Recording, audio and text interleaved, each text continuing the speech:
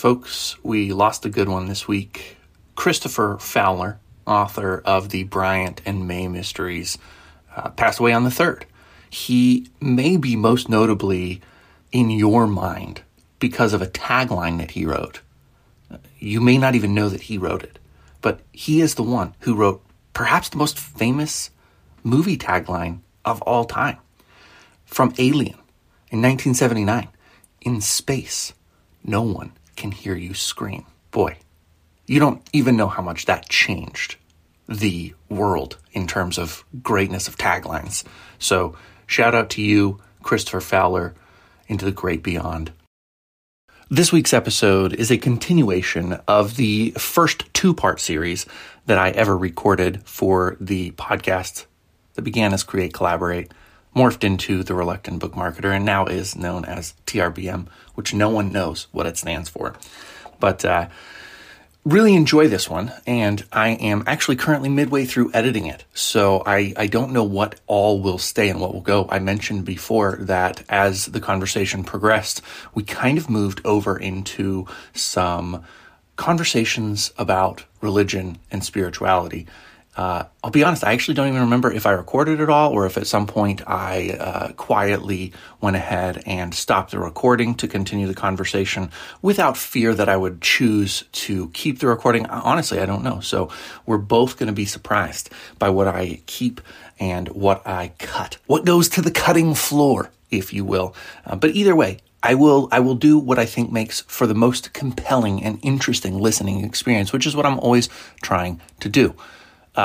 Here is another plea to dive in to the review process, especially singly at this moment for my novel, The 9 Lives of Marva DeLonghi. We're up to 17 ratings and reviews. That's really fantastic. I have been tireless in bugging people. I probably have burned some bridges by saying, hey, have you reviewed my book yet? And you may be tired of listening to this podcast because you're like, does this guy only record a podcast to get ratings and reviews? Well, the answer is no. I can't keep bringing this podcast to you indefinitely if I don't build enough momentum that people outside of my direct sphere of familiarity buy my book. I need lots of people to buy the book. And in order for that to happen, I need algorithms and computations and jiggles and jaggles and dits and dots and timpos and tampos, all the fake words. I need those saying, oh, this must be a really good book. It's getting a lot of reviews and ratings, etc. I do have a website where you can buy all of my work cheaper than anywhere else. And if you're one of the lucky ones, you probably have seen my ad on Facebook before because I'm running ads every day. If I told you, I think I did in a previous episode, I am spending $30 a day on ads. And right now I am at the break-even point for my ads, which does not cover the other costs of, owning a store, bookstore, blah, blah, blah, blah, blah. You don't really care about this, but I just want you to know we're making progress. This thing does work. I love selling books. I hate not selling books. And I really believe that there is a road forward where a small town, almost 40-year-old man can make a living off of his writing, live his dream, maybe not lavishly for a little while, but get by, scrape by, feed my children and give my wife a gift from time to time, like a plant or something. She loves plants. If you have potted plants that you want to just mail to me, my address is out there. Just mail the potted plants because she loves them and she will take anything and try to revive it. Yes, we have a lot of rescue mission plants. Our house is covered in greenery. Anyway, this has been a ridiculously long introduction. I just wanted to thank you for being a listener of TRBM. If you love the show, feel free to share it with others. But if you really, really love the show, make sure to rate and review my novel, The 9 Lives of Marva DeLonghi. I'll remind you just quickly that Xe Sands, the amazing and brilliant award-winning audiobook narrator, is reading my series, The Luke and Time Mysteries. The first 2 books will drop in June. And if you want them for only $10, you can buy them direct from my store. The link will be in the show notes. Without further ado, please and thank you, enjoy the wrap-up to my conversation with Jason Chang. If you've ever watched an author read in public and felt bored, TRBM is the antidote. TRBM is for writers what time-lapse was for painters. Guitar solos and spotlight were for bands, and what chainsaws and icebox were for sculptors. What does TRBM stand for? Tame Radical buying machetes? Tarkington Rowling Bellows Mali Wood? Textured Rabid Beautiful Mediocrity? Well, you decide.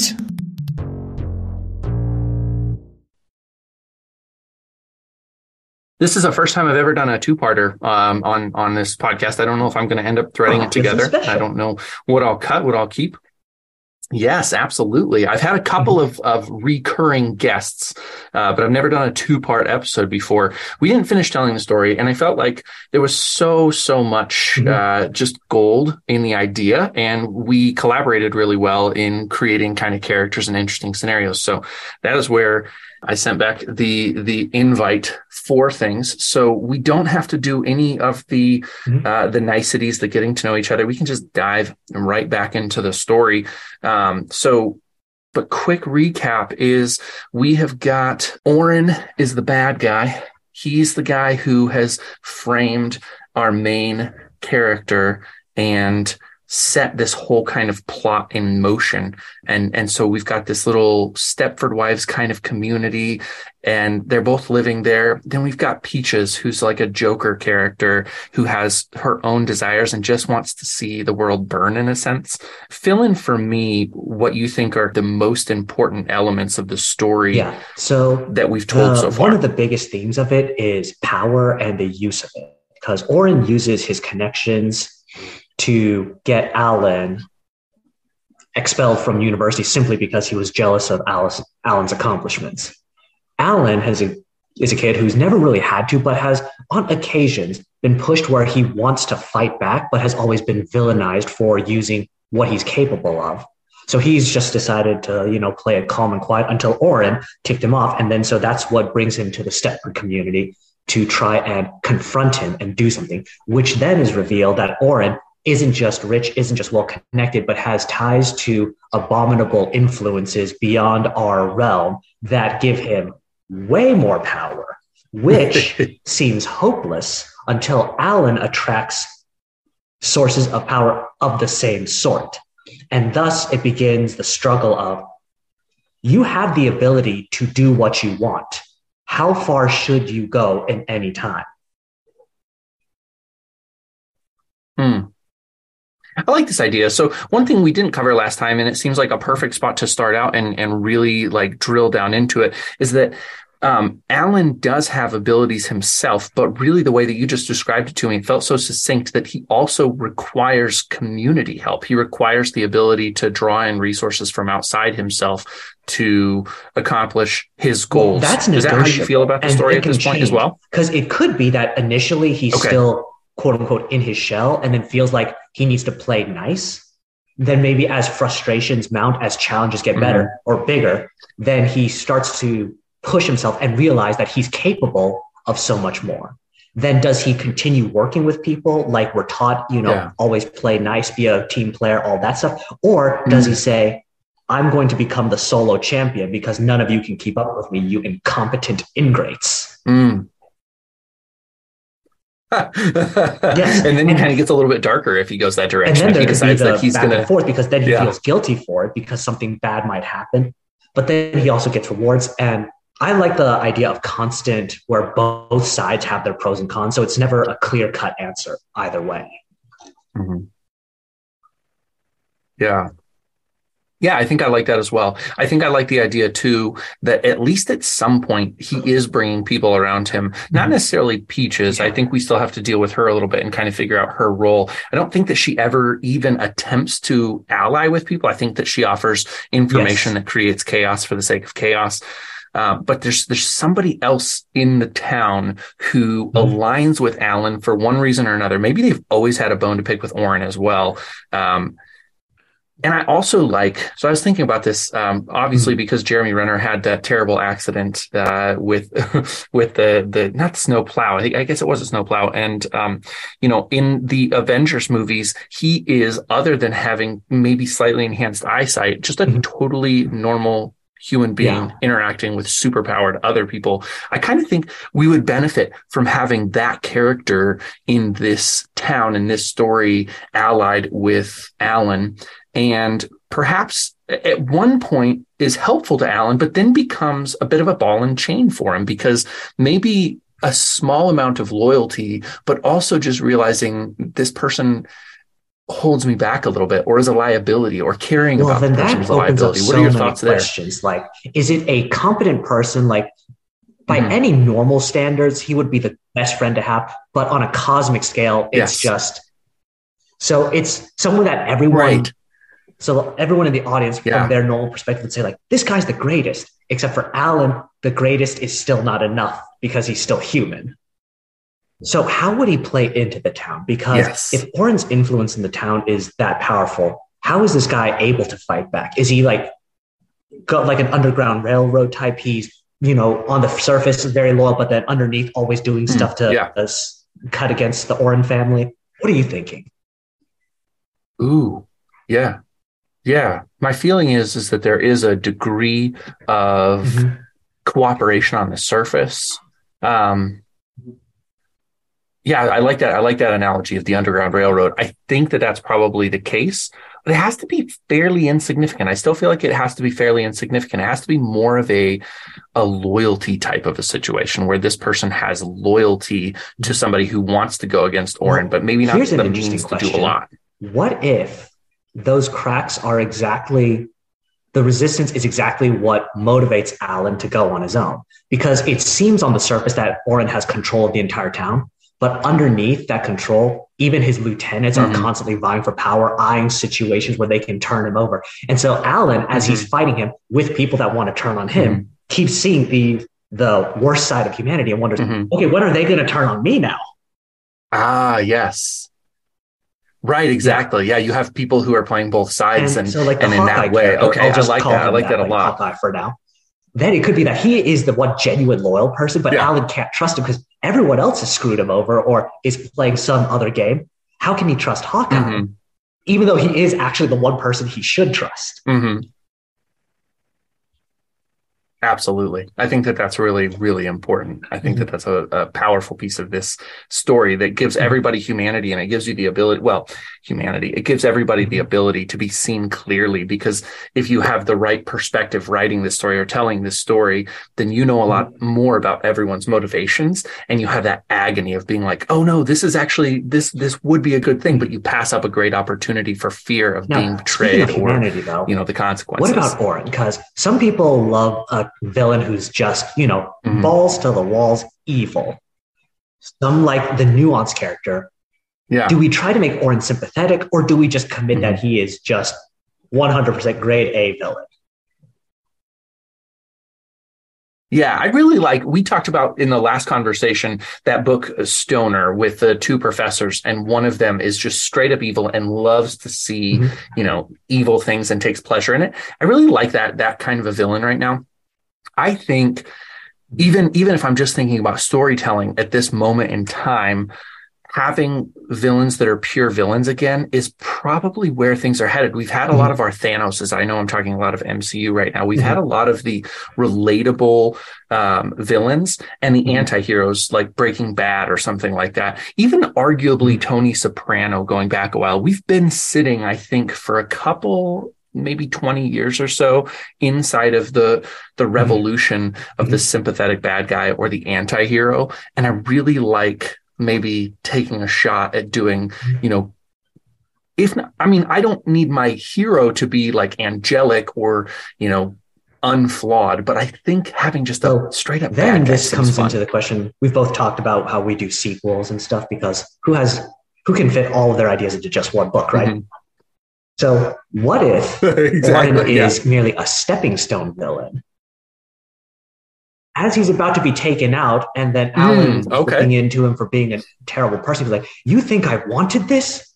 I did this to survive. You think our community is the only one out there? And that just opens up. There are others. And then he is a small fish in a very, very big pond who just happens to seem like a whale in our world. Then that just opens up an opportunity because Oren, like in the beginning, if you have a pure villain, where do you move from there? That is an opportunity to open it up and to expand into the entire Stepford universe, as it will. Yeah, exactly. I like that a lot. I also, not to borrow too heavily from Wrinkle in Time, Madeleine L'Engle's books, but I do feel like part of that, there's an appeal to, like a pure evil that is also on the surface of it looking very orderly. So I think a lot of times, in fact, in my own writing project right now, I kind of am using the archetypes of chaos and order. And chaos is almost stereotypically the villain, and order is, well, anyways. But I think it would be fun to flip that on its head and work inside of that paradigm as well, to say like this orderliness of the Stepford towns is the evil. Yeah, in which case then we play that Alan was not just smart, but in a chaotic way where he was coming up with ideas that challenged the norms, oftentimes left professors baffled. And so Oren was not only jealous, it was an existential threat to him in some way. Ooh, okay. All right. I like that. And this is interesting. Did we travel over, and I've just lost that piece of the thread of Oren being jealous? That's a really interesting thing that if I missed it last time, I missed a piece of gold, because having Oren be jealous gives, even though we're going to do pure evil, it still gives a nuance to his behaviors. It's not just like he wants to destroy Alan, but that he's almost jealous like we talked all around it, because we discussed how we wanted to keep the motivations grounded. And even if there's a cosmic scale of power, the story is still personal about people and their motivations. And so that was just one of the most straightforward reasons on why Oren would screw over someone who has nothing to do with him. He made him feel bad. What about it? We were talking about Alan being smart. So that kind of thing. Jealousy is one of the most naturally That's right. easy to find motivations for villainy. Yeah, it is. And I agree with you, though. It's interesting that it isn't always necessarily stated up front that jealousy is what it is. I keep going back to Stoner because I think that we're playing, it's odd that we're playing so close to like a very classically literary story and yet doing it in a very supernatural and magical kind of way.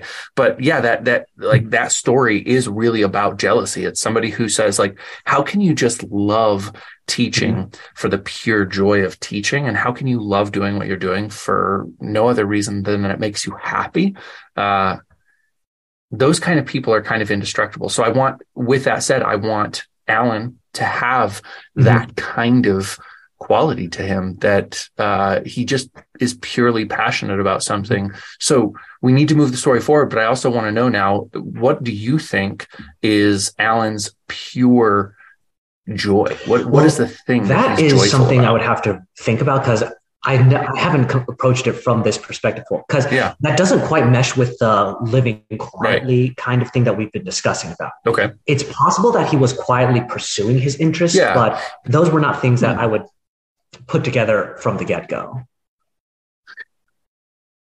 Yeah, so I don't think I'm saying what you hear me saying. I think what I'm saying is he has something that he's purely joyful about. So I'm getting to the point now where I keep mentioning one particular guest, and I haven't even aired her episode, but she talked about how she writes 5 hours a day and then spends the rest of the day in leisure. I might have even mentioned it in the last time we talked. But I'm thinking about that being like, for me, I have an ambition to have a bestseller. That's actually a true ambition. I want one of my books to be a bestseller, to put that particular logo up on my website and yada, yada, be able to say like, hey, my name's Jody J. Sperling and I'm a New York Times bestseller, or whatever it might be, I don't think that I'm thinking of it in those terms for Alan. I'm actually thinking it might be something that he has, like a true pleasure in a delicious meal, or a true pleasure in He's the kind of guy who can go to work 9 to 5, clock out, and the minute he walks out of the building, so work just I sort of think- like sloughs off of him. I think and what, he's yeah, like, I so yeah, it's would just consider that joy. contentment. A person who does not need anything more. Okay. And so he's happy to study. Mhm. He enjoys it. He's like, Oren can't stand cafeteria food, but Alan will go, and then he has a great time, and then he'll get stuff, and then he'll eat it, and then he'll be happy Yeah. about it. So yeah, that's less passion for me and more just someone who just can enjoy stuff. And then perhaps Oren being spoiled, desensitized to it, can no longer do it. So that's why he has to push himself to further and further extremes to get some kind of stimulus because he's become so deadened to it. Yeah. There's a classmate that I had at my time at Eastern Washington University who I wrote a story. He actually approached me. So I was a second year when he was a first year. And he approached me after my story had been read. And he's like, oh, you know about this particular thing. And he's like, I grew up with that. And he's like, I've never heard anybody else mention that particular person. So we have this conversation and become really close friends. And we trade work a lot. We talk on the phone regularly. Even after I graduate, I help him get a job at the company I'm working for. And for about a period of 5 years, I spoke to him so regularly, he became like family for me. And I'm saying all of this to say that I have always been that same ambitious person I was just mentioning. He was always like, I don't do social media. I don't do this. I like to go rock climbing. I like to whatever. I mean, he just was like the anti-ambitious kind of person. At the same time, he would always say, you know, one day I'm going to be a bestseller. It wasn't ambition. It was just kind of like he claimed this thing. And over that period of time, he published in some of the most prestigious literary magazines, journals out there. And he would send his work. He would be like, I just had a feeling I should send it today. He sent it. He gets accepted. Me, I'm sending out. I'm like, I've got a spreadsheet over here. I've got all kinds of stuff. I'm writing. I'm getting edits and blah, blah, blah. And I'm sending stuff out and I'm getting rejection after rejection after rejection after rejection. There were times when I actually had to confess to him, be like, I'm so much jealous of you because I do. Yeah, exactly. You're my great, great friend. And I'm so jealous because not only do I see no evidence that you're working as hard as I am, but your success is what I've always longed for myself. And that's interesting. I didn't know I was actually bringing that into the story, but that's exactly what I'm bringing into the story is that kind of a situation. If I were Oren, watching somebody be so casual, so, uninhibited, and yet, damn it, you have what I want. And then this is where possible. Then I would say, what kind of Alan are we going for? Because the quiet kid with like the trigger switch doesn't really fit with that. Because if you're genuinely, content with everything, that kind of, like killer instinct isn't really there. I mean, yeah, they say, the nicest people are can have the most anger, but it feels like it would be better as two different kinds of characters, and we need to pick which one we're going with. The way you mentioned it, that seems like Alan would be more of, instead of an angry character, a mournful character, where that he likes things, he's happy, and then he's more than willing to work with anyone because he has no guile or animosity towards anyone. And then so to be just backstabbed by someone for nothing he did, I feel like that would hurt him more than anger him. And then then you can make that as here's the chaos and order thing. I had a friend once who we had a very different opinion on if you could mind control people into doing the right thing, would you? He was absolutely yes. Order, we will impose it. I was no. Free will is the only sacred thing in this world that we will not touch it. So if Alan is a moral character and then he wants to just make the problems go away, that could be a very strong incentive for the otherworldly power for him to be able to literally take control of people in a way that Oren wishes he could, only to realize that he's literally robbing people of their humanity isn't worth it. Interesting. it's like at this point we have like, that's fascinating. based on what kind of character Alan has, very different directions we can take the story. What are your feelings on this? Ooh. I like your idea. I love this story creation because there are so many ways that we can go. Mm-hmm. There's a bit of a stubbornness emerging in me right now that I'm finding out, like, how do I create a person who can blend sort of that like carefree, take or leave it attitude that I was talking about with the kind of person who has a hair trigger. And so my thought process there was, if I can do that, then I have to have one thing that isn't necessarily, hopefully that's a delicious scotch that you just sipped. Dang it. It looked like a delicious scotch. If you're just listening, it's even in a nice looking goblet kind of a glass. So mine's apple cider too, by the way. Absolutely. So okay, I'm thinking I have an idea, and that's go. So there are different kinds of people who can reach the same way through different means. Some people are naturally carefree. Mm-hmm. Some people choose it. And so it could be that he's a person with who's just passionate in general with strong feelings. And he's taught himself or almost forced himself to try to ignore the negative ones, to just focus on the things that make him happy. And so while it may seem on the surface that he's a happy-go-lucky person, it's because he's consciously suppressing a portion of him. Yeah. Okay. So the reason that I really dig that, unfortunately, is totally a selfish reason, is that I actually feel like that's who I am in the world. There are a lot of people who are like, wow, Jody, you're just like, you're go with the flow kind of a guy. If you get to know me, you know pretty quickly that there are some like hot button issues that just then that way we blend the two characters into one, where then because he's had so much practice with it, then it's kind of then we just progress with the natural. When he starts to learn that he doesn't have to control himself, it'll be that initial, this feels really weird, but it's going back to who he actually is. Then it's to quote one of the greatest philosophers, which is greater, to be born good or to overcome evil with great effort? Yeah. Yes. That is a good question. Yeah. And then so truly, the fact that he has this power, it's one side says to be true to yourself, but then another is be true to your will. But then will can be used to domineer what is good, like Oren is with society. Or it could be creating chaos, like what Peaches wants, which may end up hurting a lot of people. And Alan is the one who has to choose. Yeah. Yeah. This is funny. We're still just mapping characters, which I think is really fun. I hope everybody enjoys listening to this as much as I'm enjoying digging into it, because I don't even want to continue to tell the story. One of the thoughts that you just gave me from what you were saying was that what if unbeknownst to everybody who is consuming this story the whole time, you actually, this is against what I even said it was going to be, but what if you think that Alan is your good guy, your protagonist, and Oren is your bad guy, your antagonist? What if it does end up that Peaches is ultimately the antagonist? Because that sort of, I don't know, I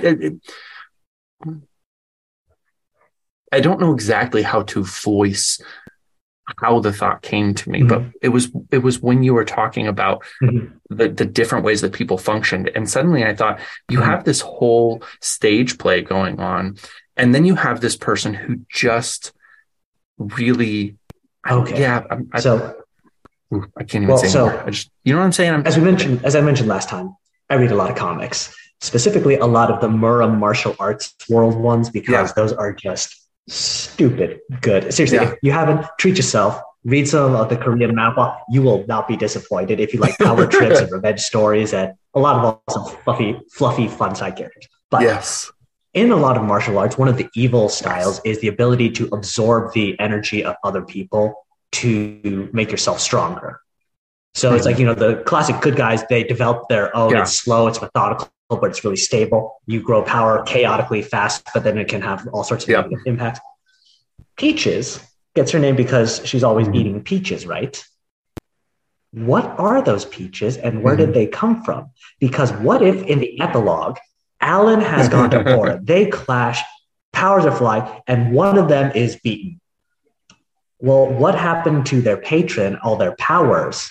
What if Peaches comes along and plucks it up and it transforms into a fruit, which she eats, becoming a little younger, a little more lively, a little more powerful, because she set up the entire thing to consume other outer gods.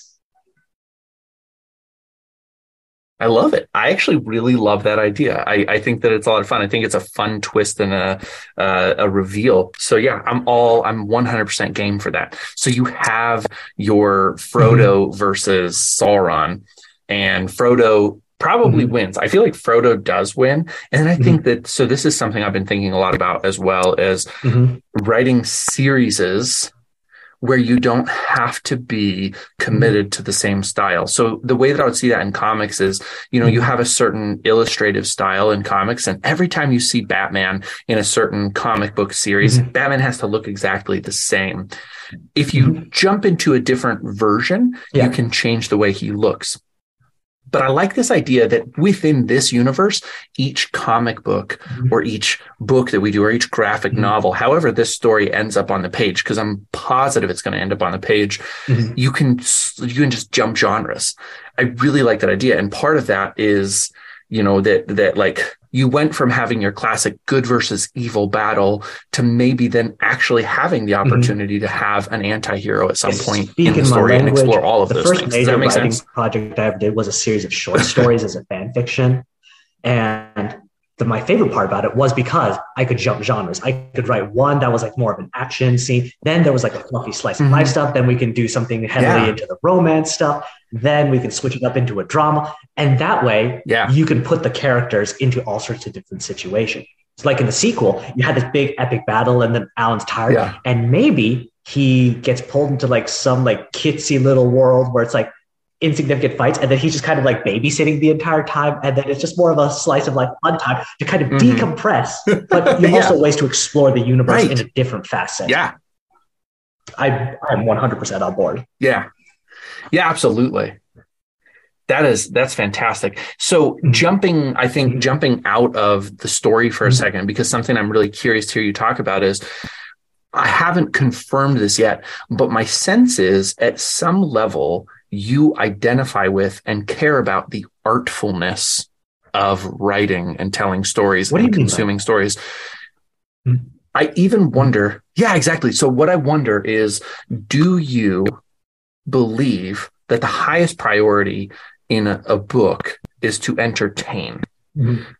That's my first question, and I'll kind of build on it after I hear from you. That is the first blog post that I have put on my website. You can find that at jasonchengscribbles.com, because it's one of the most fundamental things about writing.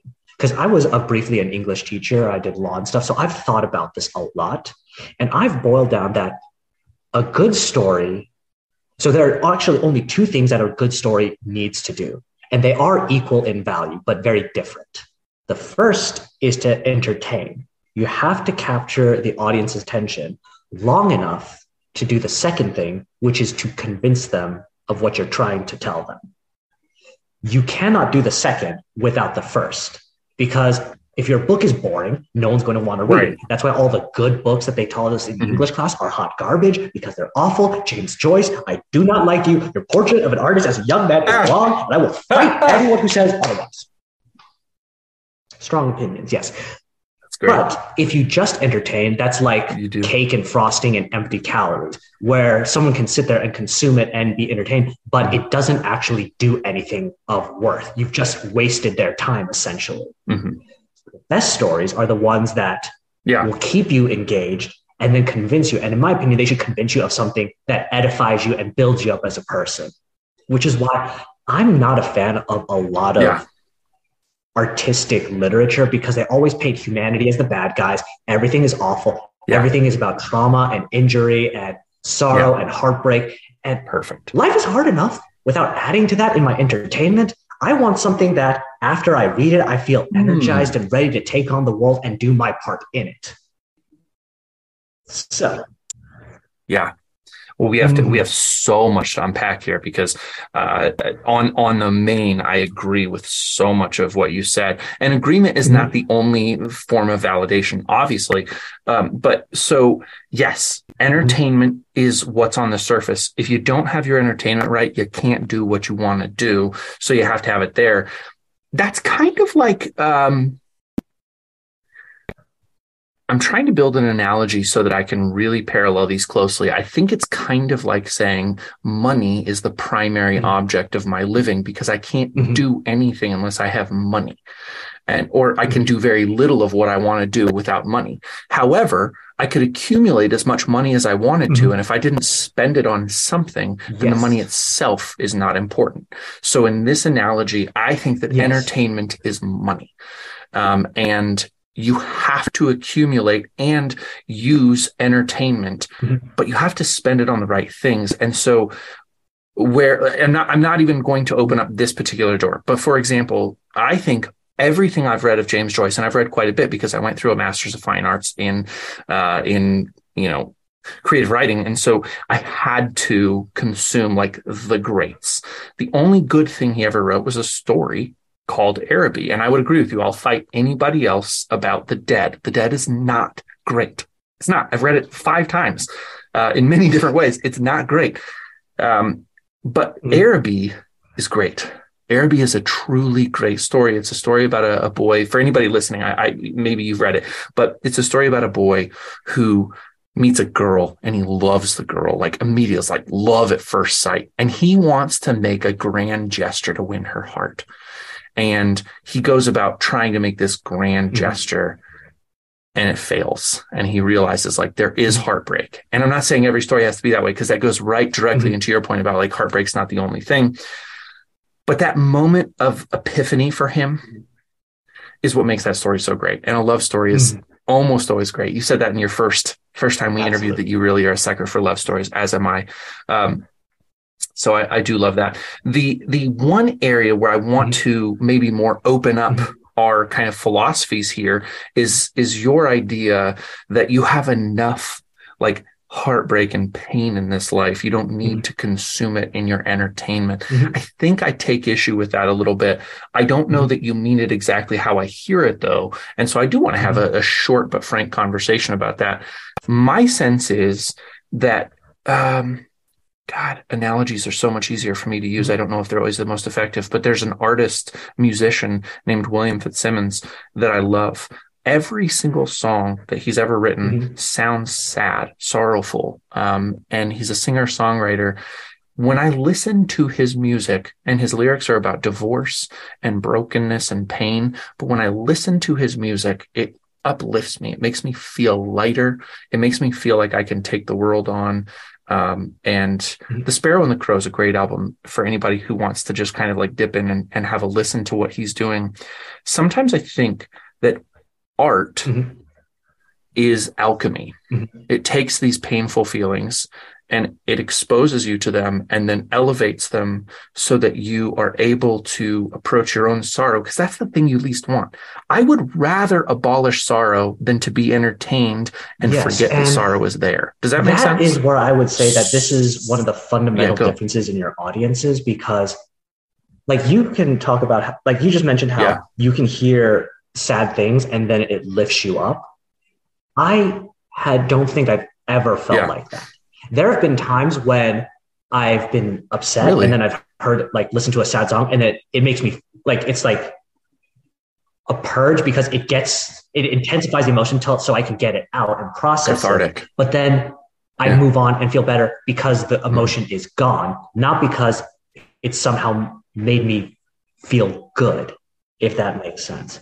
So I am not a person who, like, let's take your analogy of listening to a song about divorce. The analytical part of my brain would then immediately go, well, if this person was such a terrible person because, you know, they cheated on you and did this, why did you marry them in the first place?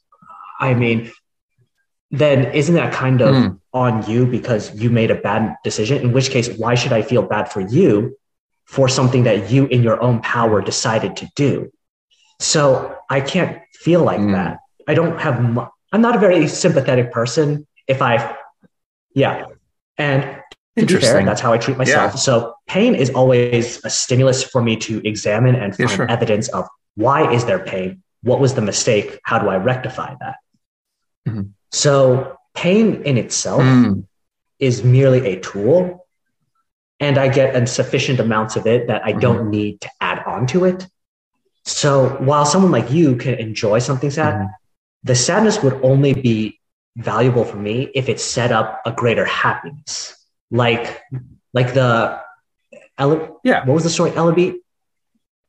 Araby. Yeah. So for that Araby, one, yeah. my perfect story would be where he has the heartbreak, but then it has a happy ending because the girl does fall for him because she saw what he was doing throughout the entire time. And then as he was setting up this grand gesture, he showed his character as a good person.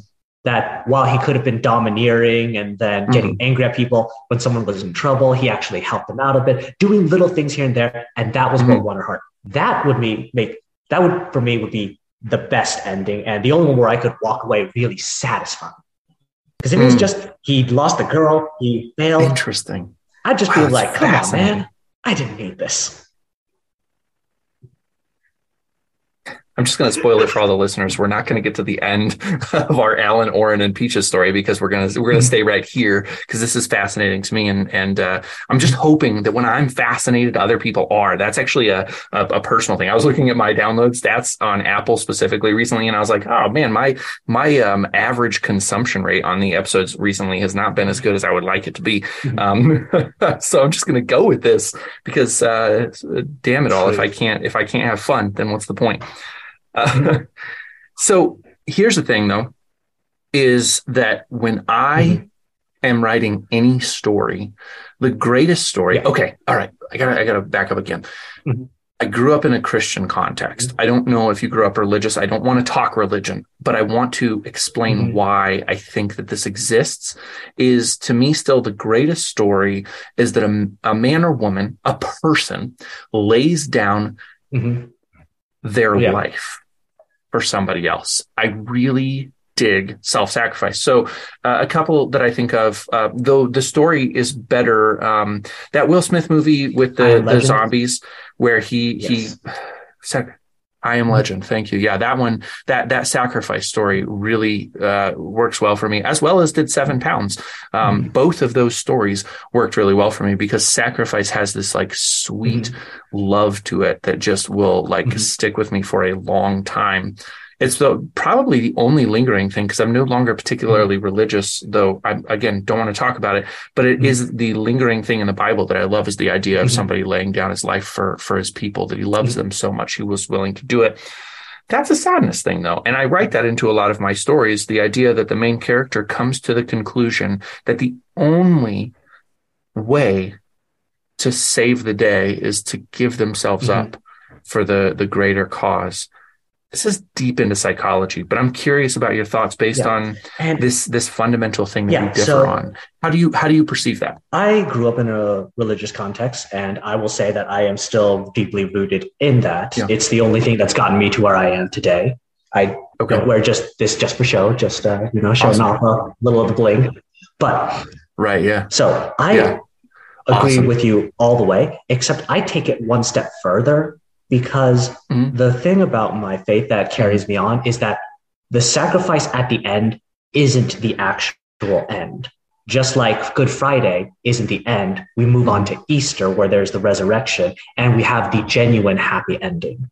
So a lot of the times when there's a sacrifice, there's always, if it's in a non-religious setting, there's always for me a sense of sadness because that is the final moment. That if someone dies for someone they love, they'll never see each other again. That's it. They're separated for whether it's the end of life or for eternity if you don't believe in that. And that to me, just no matter how beautiful the sacrifice was, is still always going to be a little tragic. The faith part of me, however, believes that there is something after that. And that after the sacrifice, they will have their reward where they will be reunited in a place that makes it even better. And that's what I hold on to. That, to me, is the ultimate end. Even so, every hardship will always somehow turn out for the better if you're doing the right thing. So that's why I always have to have happily ever after, because that's my entire belief system that there is one. This is a massive if that you threw in there, so I want to draw attention to it. It's just a really big if to say that if your intentions or your heart is right, then your sacrifice will lead to a better outcome. That's an if I'm not willing to gamble on, actually. I'm going to choose not to share the specific reason why I disagree with that, because I feel like the actual reason is manipulative. You can't introduce this detail into a story without forcing somebody to choose their words wisely, and we can't have a great conversation if I do that. However, let me tell you that in a fully invested way, yes, I am a bad person. I realized how that sounded. So just hang with me for a quick second. I went 100%. No, it's okay. Yeah. You're like, yes, you are. No, we don't know each other well enough for you to know how bad I am. But and this is interesting that this keeps coming up on the podcast right now. It's like a podcast for friends in some ways, because I keep saying I'm a bad person and laying out the different ways where I struggle with addiction. I struggle with I wouldn't call it kleptomania, but I definitely went through a period of my life where I just really enjoyed stealing shit. And I have betrayed humans. I have broken every commandment in one way or another, if we're talking about a religious context. Like, I've done bad things. And a lot of times people at this point are like, well, I've done bad things too. And I'm like, I promise you. And this is not bragging. This is just saying I've made so many bad choices. And I'm not a good person. And I don't think that I've always had the right heart for everything that I've done. I think I started this podcast to get people fascinated with me. I think I started it for the wrong reasons, because I wanted people to love me. I think I still struggle with that desire. What I have noticed is that it's working now. And so I know this is a really long explanation, and I thank you for letting me just kind of ramble on, but I really feel like that's the one. Actually, I'm glad you brought that up, because that's not something I disagree with. I 100% agree with that. Intentions aren't the end all be all. In fact, a lot of times it was, I believe, C.S. Lewis who said that between a tyrant and who abuses you for their own benefits and one who does it for your interest, he'll take the selfish one every time, because the person who abuses you for your good will justify it as righteousness, and they will never stop.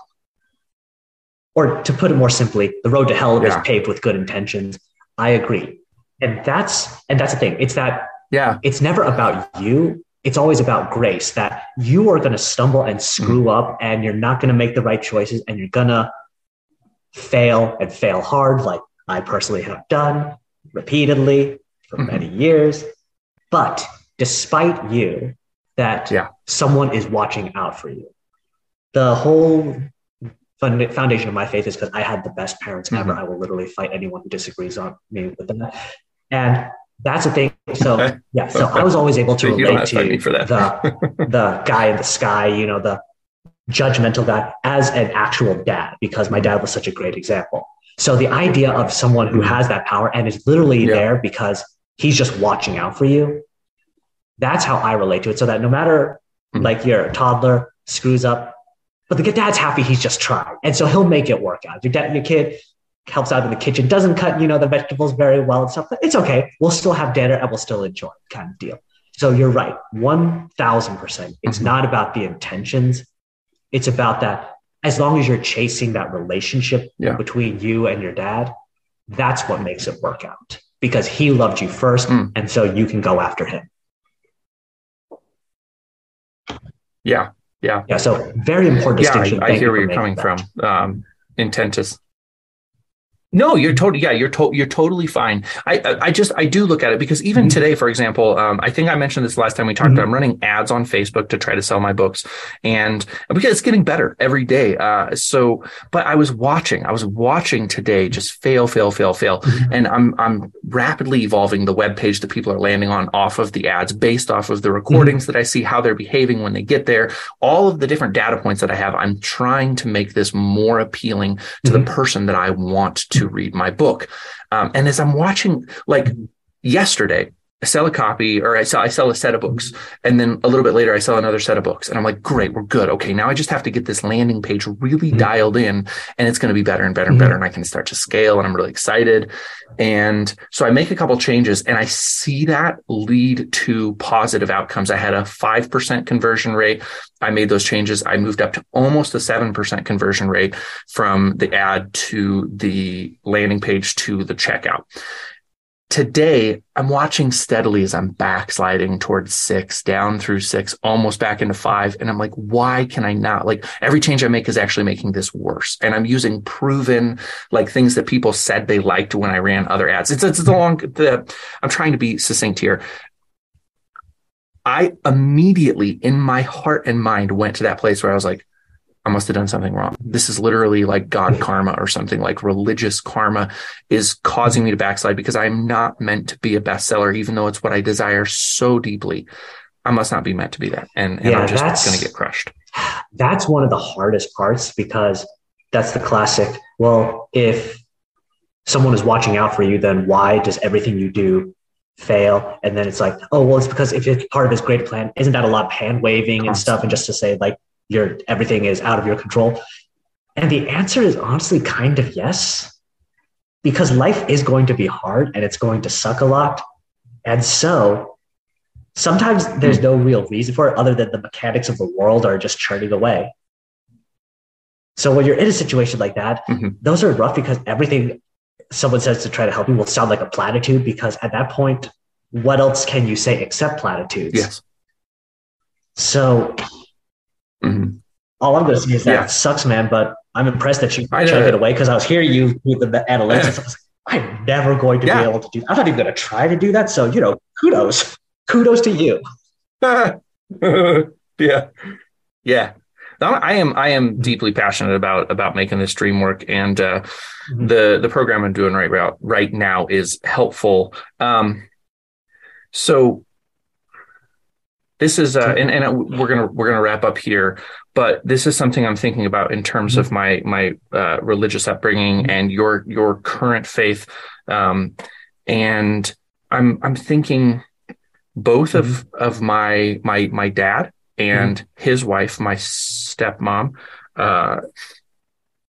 share a particular value with you. So that's also triggering to me of why in the world would I waste my time on sadness when there's enough sadness and heartbreak in this world. And then I'll throw into the mix that my closest friend for many years, his name is Charlie. He bought a copy of this book off of Amazon where it's full price. So thank you, Charlie. He has stated openly that he believes that life is about suffering, and you can't escape suffering because that's part of what we're here to learn. He's a very deeply religious man. I used to cry listening to him preach about things and be deeply moved. Still, just so much respect and admiration for him as a person. And I start to think, there's a way in which the worldview that this world is about suffering. And so if I'm going to seek entertainment, I want to seek that warm, happily ever after feeling. I can't resign myself to, or even consign myself to, the feeling that that is the best way to entertain myself. So I've given you roughly 6 minutes to try to say something in response to that. I know that's not fair, and I apologize. I think it's just the centerpiece is that the world isn't about suffering. The world has suffering. And that is a very big distinction, because I don't think that we're put here to hurt. Hurt, I think, is simply a byproduct of how decisions in the past have affected the present. You can talk about original sin and all that stuff, and let's not go into theology because, even I'm not that succinct. But all to say is that it is going to be hard. But the best things worth doing are. And it's not to say that there won't be good things and there won't be joy. But some people, like me, are naturally more negative. I'm a very negative and pessimistic person by default. So for me, to fight against my worst nature, I need to focus on what is good. And that's what works for me. I'm not saying it's bad for anyone else. I'm saying I have literally never been able to operate a different way, because I still remember when I was younger watching The Pianist. It was a movie, for anyone who doesn't know, a movie about a concert musician, a Jew during the Holocaust. And I was watching with my parents, and about halfway through, I literally got up and left because I could not endure watching people suffer that much. I couldn't handle it. And I've never been able to do that because it just makes me feel it gums up my motors and everything. So for me, some people are diesel, some people burn gasoline. I'm just specifically that one way. And that's why I write the way I do. Because because it's not about just distracting you. It's, as J.R.R. Tolkien said, fairy stories aren't important because dragons are real, but that they show that dragons can be beaten. And so the happy ending isn't to distract you from the sad things, the heartache, the difficulties. It's to put those in context and understand that what you're feeling now is actually going to turn out better. Not sure how, maybe, but this is an example of how things turn around.